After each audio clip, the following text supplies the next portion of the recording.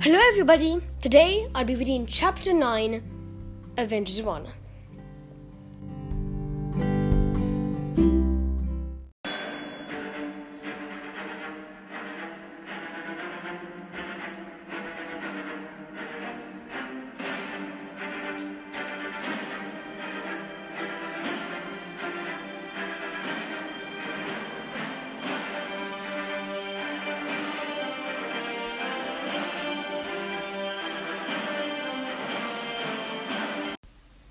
Chapter 9. The Quintet roared in toward the aircraft carrier stationed off the east coast of the United States. Its pilot brought it in skillfully, using the Quintet's vertical takeoff and landing capability to bring it down near the command superstructure. "So the captain's gear," Carlson instructed one of the crew members as they disembarked. A red-haired woman in civilian clothing, with a sidearm and a holster on her left thigh, was coming across the flight deck to meet them. Carlson introduced them. Agent Romanoff, Captain Rogers. "Ma'am?" Steve nodded. "Hi," she said to Steve. To Carlson, she added, "They need you on the bridge. They're starting the phase trace." "See you there," Carlson said. As he left, Agent Romanoff started walking with Steve. "It's quite a buzz around here, finding you in the ice," she said. "I thought Carlson was going to swoon." "Did he ask you to sign his Captain America trading cards yet?" "Trading cards? They're vintage. He's very proud." Steve saw Bruce Banner looking at one of the SHIELD fighter jets nearby and called out to him, "Dr. Banner?" Bruce came over and shook his head. Yeah, hi. They told me you'd be coming." "Word is you can find the cube," Steve said. "Is that the only word on me?" Bruce asked. Steve knew what his real question was. "Only word I care about," he said. He didn't judge Bruce for what the Hulk had done. All that matters was whether the scientists could contribute to the mission. "Must be strange for you, all of this," Bruce said, as they walked along the aircraft carrier's flight deck. "Well, this is actually kind of familiar," Steve said. He was comfortable in a military setting, and he had been on aircraft carriers before. The Yorktown, the Enterprise, a long time ago. "Gentlemen," Agent Romanoff said, "you might want to step inside in a minute. It's going to get a little hard to breathe." "Flight crew, secure the deck," a voice said over the ship's speakers. "Is this a submarine?" Steve asked. He couldn't imagine an aircraft carrier that could operate underwater. "How'd you seal it? Where would all the planes go? Wouldn't the drag from the water cheer up the flight deck and the gun turrets?" "Really?" Bruce said.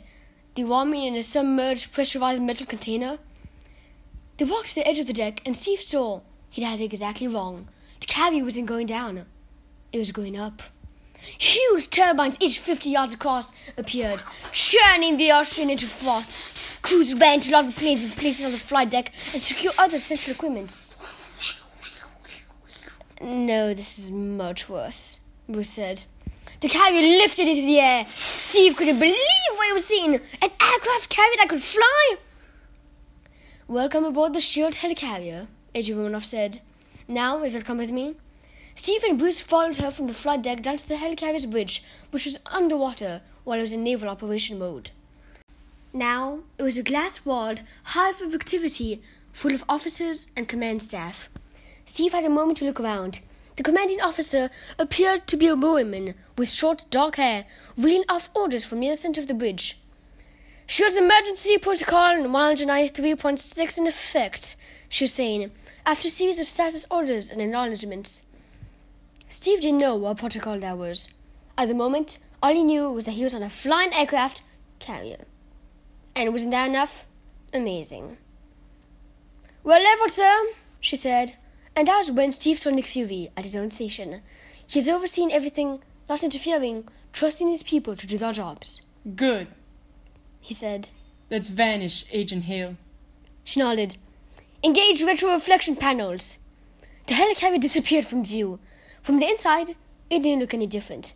But Steve saw monitors from satellite feeds, and on those, the helicarrier had simply become invisible. He corrected himself.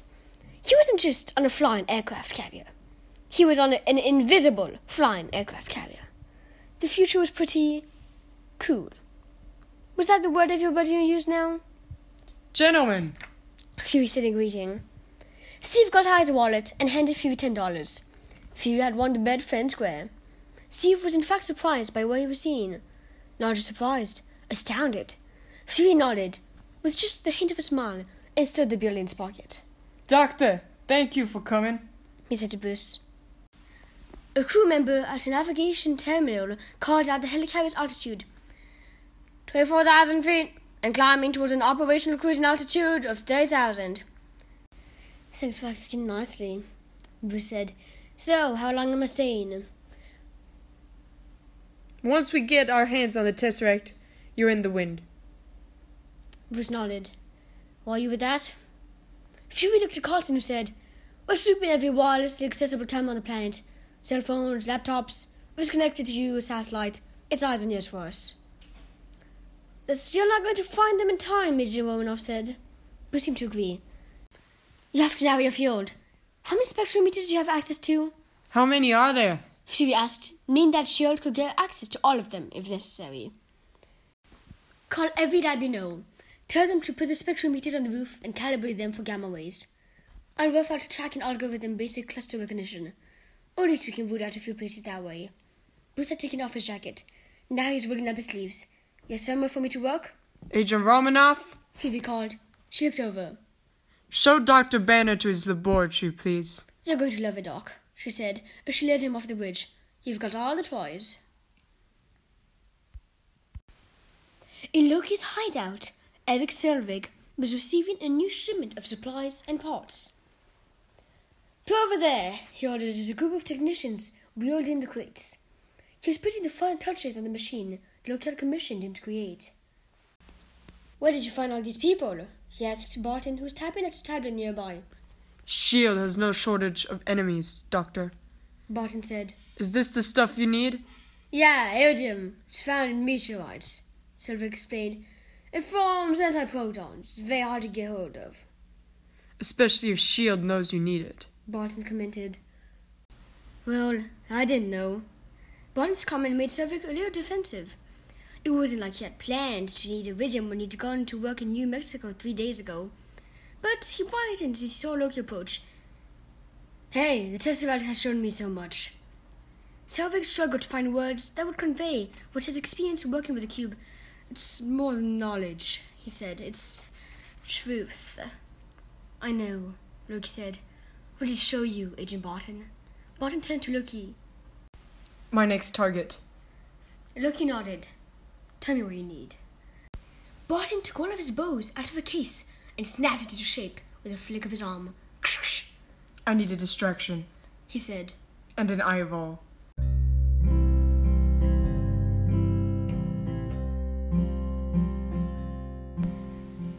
Thank you for listening to this episode of Avengers 1.